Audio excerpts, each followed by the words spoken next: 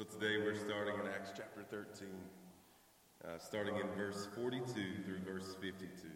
Paul and Barnabas in Antioch of Pisidia.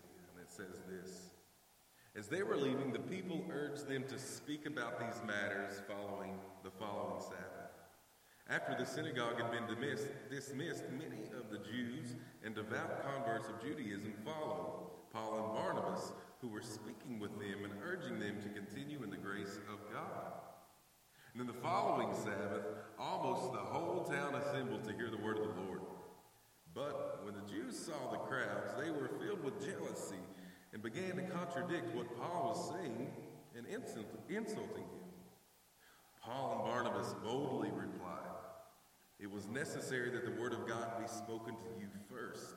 And since you reject it and judge yourselves unworthy of eternal life, we are turning to the Gentiles. For this is what the Lord has commanded us. I have made you a light for the Gentiles, to bring salvation to the end of the earth." When the Gentiles heard this, they rejoiced and honored the word of the Lord, and all who had been appointed to eternal life believed.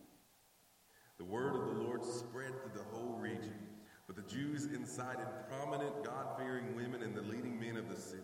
They stirred up persecution against Paul and Barnabas and expelled them from their district. But Paul and Barnabas shook the dust off their feet against them and went to Iconium. And the disciples were filled with joy and the Holy Spirit. Let's pray about that. Father, as we have your word before us, Father, may your Spirit speak to us. May this word jump out to us in ways it hasn't before. And Father, we experience this the first time. Father, may our hearts be reinforced with your love. That, Father, you are in control. As we see this journey, Father, of Paul and this journey of Barnabas, Father, as they are evangelizing with missionary work, being bold in sharing the goodness of your love. Father, may we resemble that in our lives. And may the principles that you show us today and the ways that we can apply it to our lives be clear and be evident, and may we be obedient to that. And Father, today I pray that you speak through so that we may all grow together in the understanding of your goodness. It's in Jesus' name we pray. Amen and amen. About 2 months ago, I went to this training called the BB&T Leadership Institute, and it was hosted at the Kentucky Chamber of Commerce in Frankfort, and I was surrounded by a bunch of other principals that were there, and they did this self-inventory. I think if I've done one self-inventory, I've done a million. It's better. You can be better at what you do if you understand yourself better in anything we do, right? Any position you have in life, as a parent, as a friend, as a spouse, as a whatever job you have, you can be better at what you do in affecting other people if you first understand yourself best, and you know who you are. You anticipate the way you're going to respond to something, and you mitigate, I guess, the negatives. Maybe if you're going to respond harshly to something, you're able to catch yourself first, and you're able to be more positive. But you're also able to flip the script and kind of understand how other people see you, so that you can be more effective and more relational with people, right? I guess it's a big picture of understanding yourself. Anyway, with all that being said, we did this activity, and I found it very interesting that there's about 25 other principals from all across the state, and we did an inventory, and then it was about how we received change, I guess, how we responded to transformational. It was all about transformational leadership, right? Transforming things and making changes in an environment in a way that's effective. So first, we did this, and we found out how we stacked up against everyone. We went around this entire meeting room, and if you started here on this side, you were more of a revolutionary, right? You were all about change, and you embraced it, and it was something that kind of sparks your fire, right? But as you worked this way, you became more and more towards the conservative end, right? You were kind of in the middle here. You always thought about things first. You saw change, but you did research before going all at it, and you made sure you had a team in place. If you're right in the middle, you like change, but you don't want to just shake things up for the sake of shaking things up, right? And then you're conservative, I guess is a fair word to say. And if you're on this end, I can't remember the exact name of it, but it was more of a conservative approach. You like the tradition of things, you don't want to change. Why fix it if it ain't broke kind of attitude, right? Even though you might make it better, that type of thing. So anyway, we were down this entire room and had this line of people finding out where we fell in that spectrum, and it was interesting because I saw everyone, and they told us to get up and go and find our spot based on the number ranking that we had, and it was this process, and I found there was about 10 people on the very conservative end here, and then there was about 12, 13 people right now spread out through the middle here, and there was one other person that was kind of here as kind of revolutionary, and then I found myself all the way by myself at the very end in the corner of the room as the revolutionary type thing, and everyone else kind of looked at me. I was the oddball out because I don't know how accurate it is. I feel like it's not that accurate. I guess it might be, though. And looking back at some things, the way I've approached some things, I guess, I see some accuracy there. But it was interesting to see along this spectrum where you kind of fell and where you kind of approach things and how you envision things. And I found myself alone on an island as wanting to be a revolutionary. Let's just go for it and see what happens type attitude. And if I step back and I'm honest about it, I was like, yeah, I guess that's right. I'm all about it, right? I'm all about changing. Sometimes going for it and transforming things and all that, it can have some negative kickback as well. But it's interesting to understand and to see that. And if you think about yourself, where would you fall? At first, I wouldn't have said I would have been there. But after I did that inventory and found out where I was, it makes sense. There's a neat little study that was made about attitudes about change. That there's 5 different attitudes out there about change. The first one is the early innovators, and that would have been way up here. Only 2.6% of people are considered early innovators. They just jump on it and they run with new ideas and make it up as they go, right? For me, improvising, I guess, okay, I see that. The next one is the early adopters. They would fall back in about this area, and that's about 13 to 14% of people. You might be someone that's influenced by the initiators, and you kind of like it there. You have a little bit of hesitancy, but you're ready to go. And then you have the slow majority that's kind of right in the middle. It's the ones that they consider the herd followers, I guess. If you change, all right, I'm going to go with you, we'll see what happens. And that's about 34% of people. Just going with the flow, see what happens. The next one is the reluctant majority. They'll have some questions, might be some talk in the background, but they'll kind of go, but they're really, I guess, more conservative. And that's 34% of people.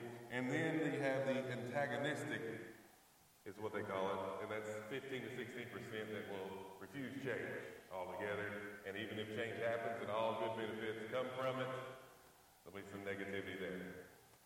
Doesn't have a great correlation with the activity I did before, but it's interesting to see the way people fall in that. And I share all this with you because right now, Paul and Barnabas, that we see in our scripture today, are experiencing something just like this. They're experiencing some people going gung-ho, like, all right, I'm ready for this. We've been anticipating the Messiah. This is great. And then other ones are the true antagonistic ones that ain't going to go if you want them to, mainly because it's affecting their pocketbook. Mainly because it's affecting their that's where we are in this scene. So what we've done is Paul and Barnabas have just been commissioned by the Holy Spirit from the church that was doing really good, the church in Antioch, and they are told to go and share the good news of the world, to leave the church that they are ministers in, and to go on a missionary journey. And this is their first trip on their missionary journey. They make it to Antioch, another city called Antioch, but this is Antioch of Pisidia in another country, per se, right? And they make it here, and they're going to talk to people and to share the news of Jesus. The first place they go are the synagogues. These are the God-fearing people gathering together, communities of common understandings and common beliefs. So they go to these synagogues and start talking about the gospel, sharing the truth of the Messiah. In doing this, there is positives, there are negatives, there are good things that happen, and then there are some kickbacks. And usually anytime you're sharing the gospel, especially at this time, it can be essentially a coin flip on whether or not you are going to be persecuted for it, on whether or not you will be put in prison for talking about this Jesus guy. It's essentially a coin flip, but Paul and Barnabas are so on fire, it doesn't even cross their mind. Right? At the very end, Paul just gives this sermon, right, or this speech. And what we looked at sort of last week, coming to this week, was Paul's first speech. Paul's first speech on his missionary journey, and essentially it's preaching. He goes to the synagogue, they're having church, they're having a service, and they present the law, the scriptures read, and they go through the motions of the service. And at the end of the service, they had a custom that they would invite anyone that's visiting to get up and share an encouraging word. They say, hey, you look new, why don't you get on up there and share an encouraging word with us today? You got anything good to share, good to say? And, luckily, they did that. Paul and Barnabas gets up and talks to the church. And they share, and Paul shares the good news of Jesus. He talks first about everything they've studied and known. These Jews knew the Old Testament, the Torah. They knew what had happened. They knew the big names in it. He talks about King Saul, talks about King David, talks about Solomon, all the heroes of Scripture, both positive and negative. And ultimately, he's talking about God's sovereignty and how he's placed everything to happen just right. And ultimately, after he goes from the Old Testament stories, that he transitions into this New Testament scene. He transitions into the story of Jesus. And he shows that God's been in control the entire time. That God had all of our leaders of the past prophecy about Jesus' coming, and Jesus is now here. So he eased into it, and now he's telling them about this Jesus. Telling him about the fulfillment of all the prophecy that the Messiah has come, and that he is alive. And he says this in verse 30, and I'm going to read just a little bit ago. He says this, therefore, after he shares this, let it be known to you, brothers and sisters, that through this man, that through Jesus, forgiveness of sins is being proclaimed to you. You can be saved. Your sins can be forgiven through Jesus. And everyone who believes is justified through him from everything that you could not be justified from through the law of Moses. That's kind of stepping on their toes, stomping their toes, that everything that the law of Moses could not justify you from, that's all past anyway. Only Jesus can justify you. You can be made right with God through the blood of Jesus if you believe. That's what Paul's preaching. He's preaching, you've got to believe. You can't just worry about checking boxes and following these little steps, and you're not going to just make it to heaven if you're a good person because you have the check boxes checked in. It's not about good works. It's not about how good we are as a person, what the world thinks of us, and how high we rank on the social leaderboard of goodness. That's irrelevant. That's what our world that is totally against everything that the gospel shares. That it's only about one thing, and it's a heart check. Is your relationship with Jesus Christ. And that's what Paul's bringing. Upon him saying this, and that's what we should receive from that. That's the word to us that we receive years and years down the road by reading the word in front of us. And then he says this. After he shares that, he says, listen, you wouldn't even believe it, though, if somebody's here sharing it with you, even if it was right under your nose, you're still not believing it. Because as we know, they were anticipating this big, huge arrival of the Messiah to come and overthrow the Roman government and to be this great political force and to restore their country, right? Restore the Jewish country, Israel. They were going to restore all that. That's what they were wanting, but that's not what it was supposed to happen. Jesus came humbly, right? And he came to fulfill the gospel, to fulfill the prophecy, to be the truth, and to ultimately cleanse our hearts. And then he says this. This is the result. As when Paul was preaching this, he says this, as they were leaving, the people, after they gave this message, the people urged them to speak about these matters the next Sunday, right? Or the next Sabbath. Listen, you got to come back next service. This was great. I want to know more about this. You got to come back.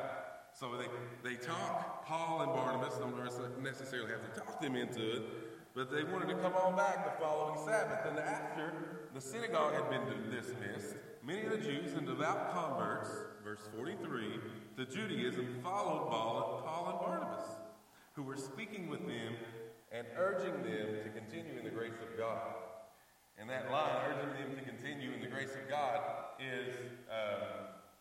should tell us that they received salvation through Christ, because they were to continue in the grace of God. Ultimately, they received that grace. Upon reception of grace, and God forgives us of our sins, it's not, okay, I'm done, I'm good, I can go live my own life. But to continue to live under the goodness of the grace of Jesus, it's a lifestyle commitment. It's a change in who we are, long term.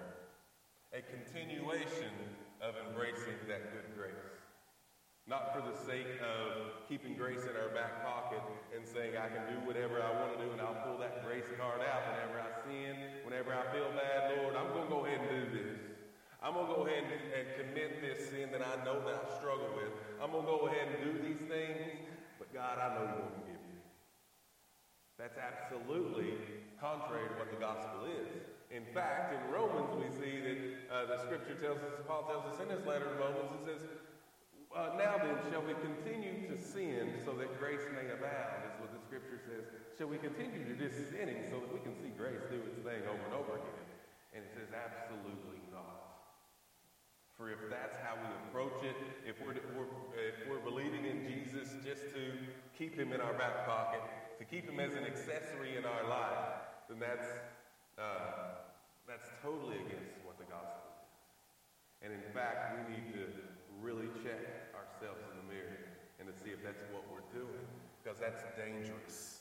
That's a dangerous faith that oftentimes we can convince ourselves that we're good, but deep down inside, it has to be a heart check. We have to remember that. We have to remember that. And that's what Paul is essentially saying. They were speaking with him and urging him, you got to continue in this. It's not a one-time thing. I'm going to get saved and walk on and do my thing.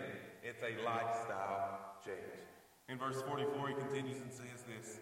Then the following Sabbath, after they raise this ruckus, they're stirring this pot of excitement, everything's going on. Almost the entire town, the place is packed, if you can picture this. The entire town came to hear the word of the Lord, to hear this Paul and this Barnabas talk. But when the Jews saw the crowds, and think about this, and we see who they are, their personality, and where their heart really is. The whole town came to this service, but when the Jews saw this happening, they got jealous. They were filled with jealousy and began to contradict what Paul was saying, and they started insulting him. The NIV and other translations say they started blaspheming against him and contradicting everything that he was saying, totally going against everything he was saying. So this whole city comes. But the people that are benefiting from this religious lifestyle are offended. How dare these men come and take all the attention, all the popularity from me is what they're saying. How dare you?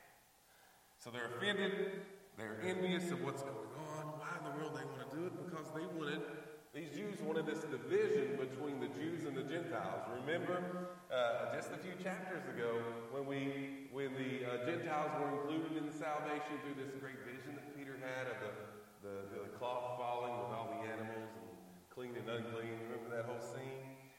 Gentiles, everyone, Jews and the non-Jews, us, are included in this salvation plan, this rescue plan that Jesus has. But the Jews are offended. They didn't want this to happen because they are God's ancient people. They are God's chosen folk. No one else deserves Jesus. No one else deserves the Messiah. That's hypocrisy. That's blasphemous. Paul and Barnabas are here to feed you nonsense and to stray you away. That's what the Jews are saying, because ultimately it's affecting their bottom line. It's going to affect how popular they are and ultimately how much money they can fill their wallets with and how famous that they can be. Because just Jesus changes everything. No longer is it about this religious system where we strive to do good works and look good and ultimately please the leaders of the church. That's not what it is. It's about a relationship with Jesus Christ. It's a relationship that we choose that ultimately flows from the inside out and not from what we can get from the outside in. That's why they wanted that division to stay there. And we'll see this through years and years and years. And that's the truth. And I think we can see this is not just two different religions that are there. Instead, or two different groups of people that are there. We can see this in our life. Some people still reject Jesus today because Jesus brings change. And this is where the whole change factor plays in. When Jesus comes into our lives, when Jesus slides into your story, there has to be automatic a change that happens in you. Jesus forces that change in your life. Because you are now making decisions based on His will and not our own. You're now living a lifestyle that glorifies Him instead of me. See, Jesus is a change agent. He is the core factor of change. And if you accept Christ as your Savior, you also surrender to Him as your Lord. And if you have a Lord, you automatically are a servant. And if you are a servant, everything you do pleases the Lord. So Jesus changes. We take a step back and we let Christ take the lead, take the driver's seat. Change happens. Jews didn't want it. People don't want it. That's why Jesus can be so hard to preach to people sometimes. It's so hard to share Jesus with people because we put a wall up and we don't want to change because it's good right now. I'm content with who I am right now. And I'm not willing to change things because I want what I want and not what you want. Verse 46, Paul and Barnabas boldly replied. It was necessary. Here's what he's replying. As that conflict's happening, as the Jews are throwing these insults and blasphemous and contradiction that's coming on, here's what Paul and Barnabas say. It was necessary that the word of God be spoken to you first, the Jews. Since you reject it, and you judge yourselves unworthy of eternal life, they're rejecting Jesus, so now, since you Jews aren't accepting, we're going to turn to the Gentiles. We're going to turn to the non-Jews. So they're criticizing them. It's like, you ain't going to take it. We're going to offer the gospel to willing ears that are going to hear and listen to what's being said. Because you have this amazing privilege, but you reject it. And then they reference Isaiah. Look what they say. They say, "For this is what the Lord has commanded us." They say this: "I have made you a light for the Gentiles to bring salvation to the end of the earth." And they knew that. They knew that word. "I've made you a light to the Gentiles, for they bring salvation to the end of the earth." And when the Gentiles heard this, they rejoiced and they honored the word of the Lord, and all who have been appointed for or to eternal life believe. So as the Gentiles heard this, the non-believers, they jumped for joy. They're ecstatic that now they're involved. They've always been excluded, right? If you were a Gentile, you wanted to go worship, you wanted to go to service, you had to stand on the outer courts and listen in. You weren't involved in all that. But now they're right at the heart of it. Right? You couldn't even, it's like now they're in the Holy of Holies. Remember the Holy of Holies in the Old Testament, that there was this big cloth and sheet down, that the veil was there, and only that's where the presence of God was, and even the greatest of the Jews couldn't even approach that just on certain times in certain places because God is just unreachable. It's right here. It's for us all now. And they're experiencing that. So Paul shows just how wise he can be and how we should be. He's not spending all of his time beating a dead horse or talking to the wall, trying to persuade these hardened hearts. These Jews, they've made their minds up. They're not going to receive it. They're not going to be receptive of it. The Gentiles, we're going to be. The non-believer, the non-Jews. So he shares that. He starts to evangelize and redirect his focus to them because Jesus is for everyone. Jesus is for us all. So he spends his missionary times ministering to the hearts of those that would receive it. In verse 49, the word of the Lord spread to the whole region. So ultimately, it's not the word of the Lord starts spreading like wildfire through the entire region. The whole town comes in, and when the whole town comes in, they don't go back and just forget about it. The whole town comes in, hears the gospel, and spreads it from there. Wow, this is life-changing. This is eternity-changing. You've got to hear the gospel that I've heard. They go and share it with everyone they love, with everyone that's going to listen. Paul and Barnabas are starting the fire, and they start to spread it. It's not because Paul and Barnabas are just going and talking to everybody. When we collect, when we gather together, the point of it is to empower one another so that we can go out and share with the world. It should be an explosion of the gospel whenever we come and we join in together.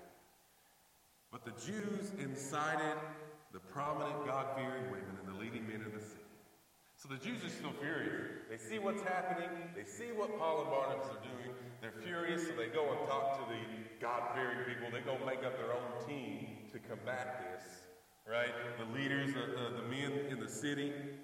And they stirred up persecution against Paul and Barnabas. So they begin to persecute, and they kick them out of the city. How dare you come in here and do that? They've already done their job. They've shared Jesus. They got kicked out. But Paul and Barnabas, and I love the way this scripture reads. It says, Paul and Barnabas shook the dust off their feet. Paul and Barnabas shook the dust off their feet and went against them and went to Iconium. And the disciples were filled with joy in the Holy Spirit.